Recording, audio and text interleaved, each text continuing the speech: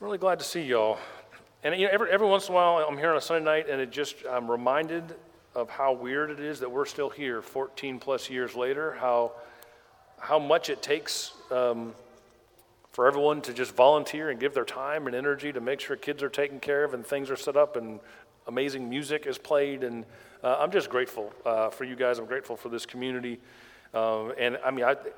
On paper, this last 2 years probably should have put a nail in this whole thing, and yet somehow we're still here and doing well. I'm thankful for you. If it's all right with you, I know it was already read beautifully once, but I want to read through Luke chapter 5, verses 1 through 11 again. We're in a story of Jesus calling some disciples, and there are some wonderfully weird things about this story, and I want to talk about it, and I'm excited about it. So let's go ahead and read Luke chapter 5, verses 1 through 11. Once again, it says this. Once, while Jesus was standing beside the lake of Gennesaret, and the crowd was pressing in on him to hear the word of God, he saw two boats there at the shore of the lake. The fishermen had gone out of them and were washing their nets. He got into one of the boats, the one belonging to Simon, and asked him to put it out a little way from the shore. That's one way of getting it right, is get in the boat first, then ask. It's like involuntary Uber. It's great. Asked to put him out a little way from the shore. Then he sat down and taught the crowds from the boat. When he had finished speaking, he said to Simon, "Put out into the deep water and let your nets down for a catch." Simon answered, "Master, we have worked all night long, and we have caught nothing. Yet if you say so, I will let down the nets." When they had done this, they caught so many fish that their nets were beginning to break.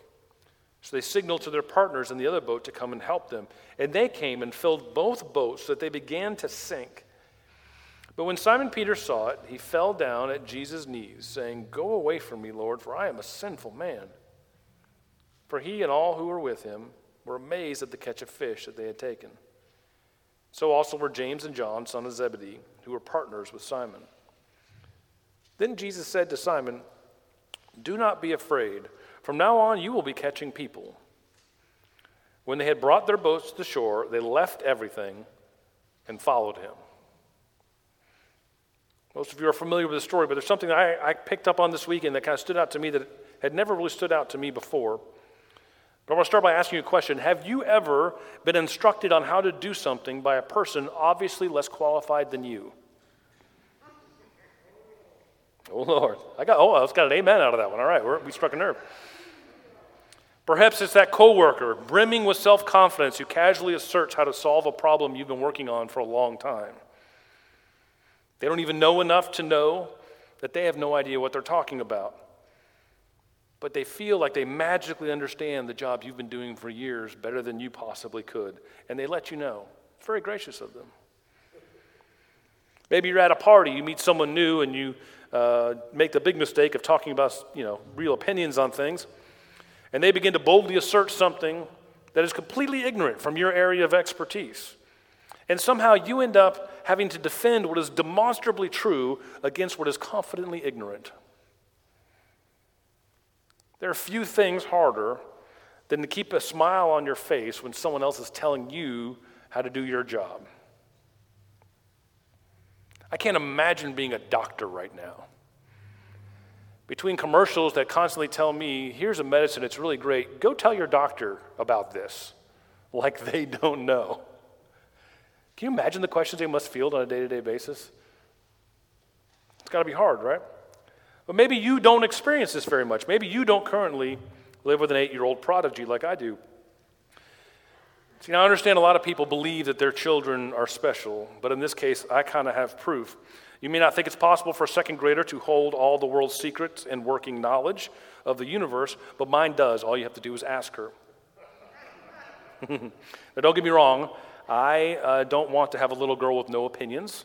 I don't want to have a little girl with no confidence. I don't want a little girl who doesn't speak her mind and assert herself. I am happy for all those things, very happy. It's what I want for my little girl. But there are those moments when she could tone it down a little bit, right? A great example is this week. We attended an event that a lot of our youth were in, a play that was like immersive, and it was supposed to be a play that took place in prom in the 1980s, and we were supposed to go and dress like we were going to a prom in the 1980s.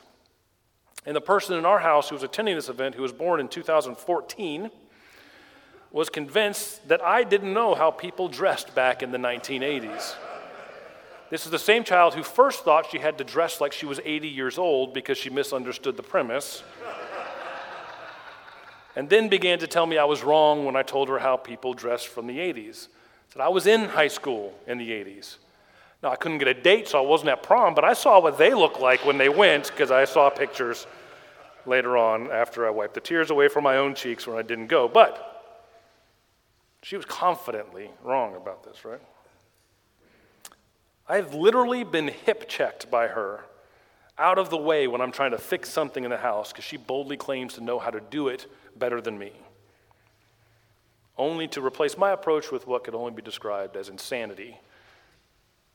This is my daughter, whom I love more than anything I would give my life for. I am a grown man and have nothing to prove to her, but it brings me deep, abiding Christian joy when she asserts my ineptitude boldly and then later has to concede and come and ask me for my help, because I am that petty. It's tough when someone tells you how to do the thing you know how to do better than them. And I can't help but read that feeling into today's gospel story. I want you to imagine being Simon and his friends that morning. Here's this itinerant preacher who has chosen to hold court on the shore of your lake, the lake where you make your living, and probably have since you were a child. You've had a long, bad night on the job. There's nothing easy about your job of fishing with large nets in the middle of the night in the lake. And this night you have cast out and hauled in over and over for hours and hours in the dark, and you have nothing to show for it. You would have been better off just staying home. You haven't caught enough for your family to eat, let alone sell and put some money in your pocket. And now you're in the middle of doing that last humiliating part of a bad night's work, cleaning the nets that you dirtied for nothing. And then the rabbi steps into your boat. And he asks for you to push off from shore so that he can use it to speak to the crowd that's gathering. And you just want to go home and sleep. You just want to finish and leave. But you're a religious person, you respect what the rabbis do, you respect the teaching, and so you agree. You float the boat out a little bit. I assume you sit in the boat behind him while he teaches. And I'm not sure how that teaching goes for you after a full night's work. Maybe there was something different about him. Maybe it was riveting. Maybe you were on the edge of your seat the entire time. Maybe I'm just reading myself into the story, but I know what I'm like after I've worked all night long. Maybe his teachings wake you up, or maybe no matter how interesting he is, your eyelids are just a little bit heavy and they're fighting gravity the entire time he talks, much like some of you will do for the next 10 minutes or so. It's not easy to stay awake after a night of work in that morning breeze on a boat that's gently moving, the lapping of the small waves. I'm making some of you sleepy right now. Is it a sin to fall asleep when it's literally Jesus teaching a couple of feet from you? I hope not. But eventually the teaching ends, the sermon ends, and you can finally pack it all up and go home. You can finish washing those nets, you can call it a night, get some rest, and try again another time. And instead of just asking for a ride back to the shore and saying thank you, the rabbi says, hey, you should fish out there in the deep water. Now, he seems like a nice guy, wise and devout. Maybe you learned a lot from him, and you would love to listen to him teach again. But he ain't a fisherman. You are. You always have been. Your father probably was. He hasn't fished this lake his entire life, every day, and seen everything you've seen. And it would appear that maybe this guy's never fished in his entire life, because even the non-professional knows the fact that you never fish with nets in deep water during the day. It's pointless. It's ignorant to suggest to do this. You might as well try to hunt deer in your neighborhood with a slingshot and your radio blaring. It's just dumb. It's a bad idea, and you're exhausted, and you've just been cleaning all the equipment, and you're almost done. It's the last thing you want to hear from someone.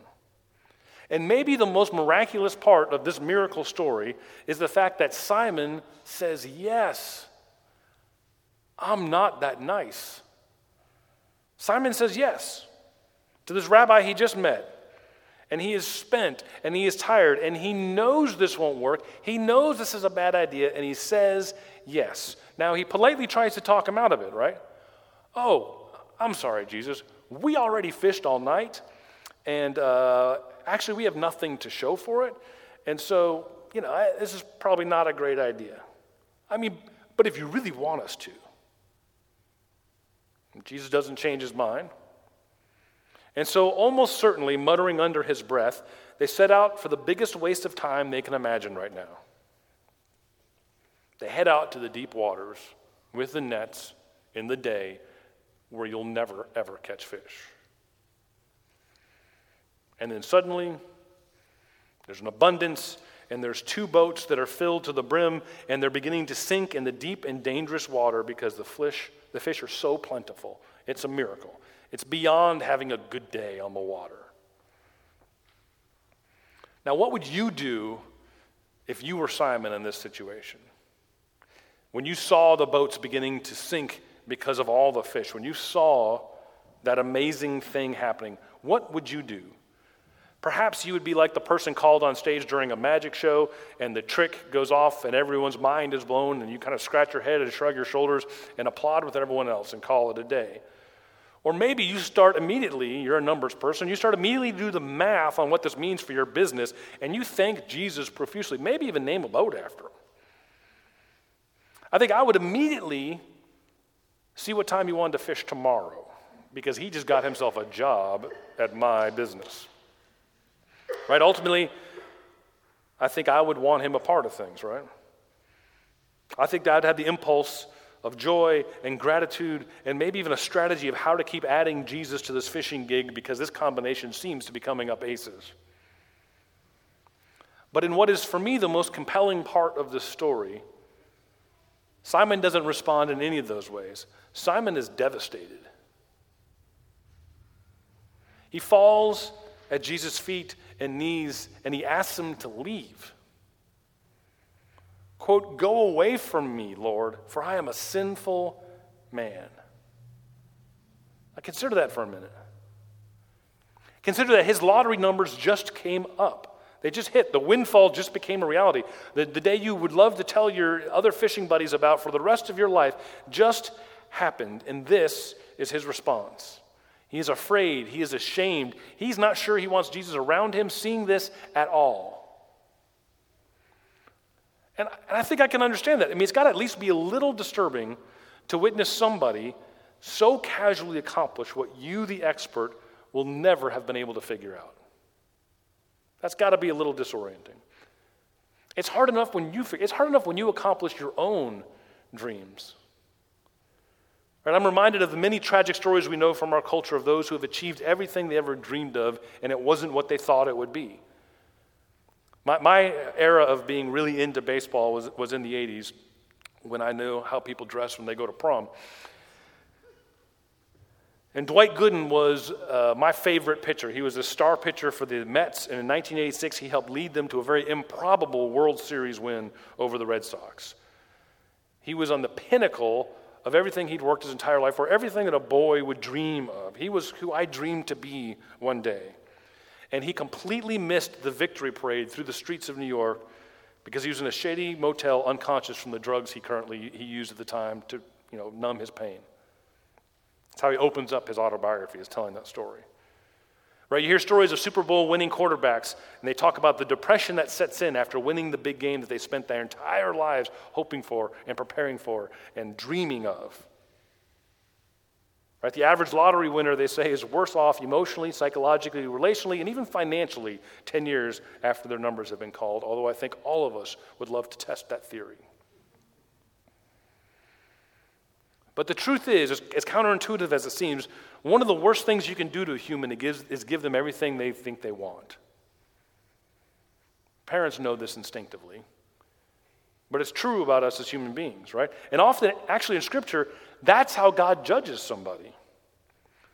The rich man really wanted a wall between he and the pitiful Lazarus, so he didn't have to deal with him. And in the end, that's exactly what he got for all of eternity, and it was not good.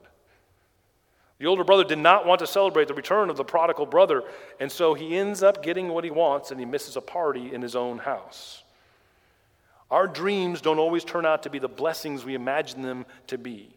And we end up in the one place we had worked so hard to avoid, sitting there with nothing that matters to show for all the efforts we've been putting in day after day after day. Maybe that's what's happening here. And perhaps all of this is what makes this scripture, to me, a perfect story about meeting Jesus and a perfect story about hearing his call to follow. Because it is here that we see the essence of Christ's gracious offer to us all. And it's to us all because, in a very real way, Simon represents all of us in the story because he covers both of the ends of the spectrum within 2 verses. On one extreme, he is a complete and abject failure with empty nets and nothing to show for all of his efforts. And then within 1 verse, he's the recipient of a miraculous windfall, a blessing that he could never have imagined. We see that whatever road our life takes us along, we all end up in the same place with ourselves and our Creator on that shore. Maybe you are empty-handed. Maybe you are exhausted from your futile attempts to succeed at even the things you are supposed to be the best at and you can't seem to get right. Or maybe you have succeeded more wildly than you could ever have dared to dream. And you're not sure even the boats that you built with all of your success can stay above the water from the weight of what you thought you wanted and you actually got.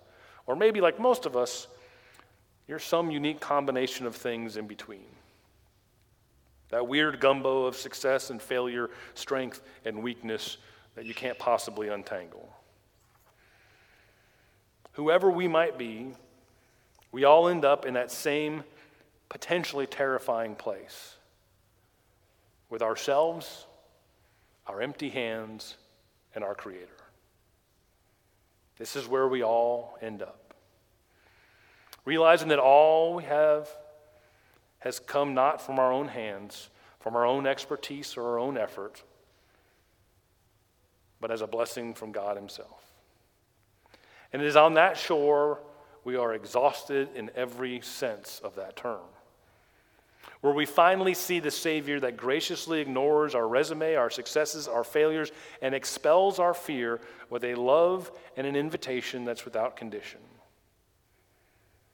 A Savior that gives us the opportunity to leave behind what we could have never imagined our lives or ourselves without, and belong to the one thing that really matters. The love of our Creator worked out through the invitation to love his children. Simon is devastated. Simon has seen everything he could ever dream of happening in one moment, and he is bereft. And Jesus looks at him and says, "Do not be afraid anymore. From now on, you'll fish for people with me." And this is the essence of discipleship. This is the call. William Sloane Coffin says that we should risk something big for something good. That we should take all those things that we have built up as so important in our lives and lay them down for what is truly good in this world. To get to the end of ourselves, our successes, our failures, find ourselves at the feet of our Creator, and find only love and invitation. I mean, no wonder they left it all on the beach that day. And I wonder about that next group of confused fishermen that showed up the next day and tried to figure out what exactly happened here. Some waterlogged boats, a few dirty nets, and maybe even some rotting fish. looking as if some strange little rapture had occurred the day before, mostly because it did. Let's pray.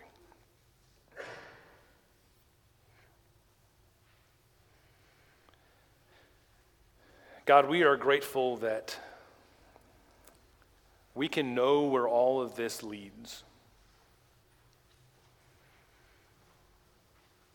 That while we can work hard, while we can try to produce good things in this world, that we can be the best we can at what we can do, that, Lord, we can experience whatever successes and whatever failures we experience, that no matter who we are, what has gone on in our lives, however good, bad, or ugly it might have been, that when all is said and done, we still end up in that same place, at your feet, with your invitation to love. And so, God, we pray that we might live our lives now with that in mind. That we might risk something big for that which is truly good. That we might ultimately lay down that which we have convinced ourselves is so important and trade it for the only thing that really matters.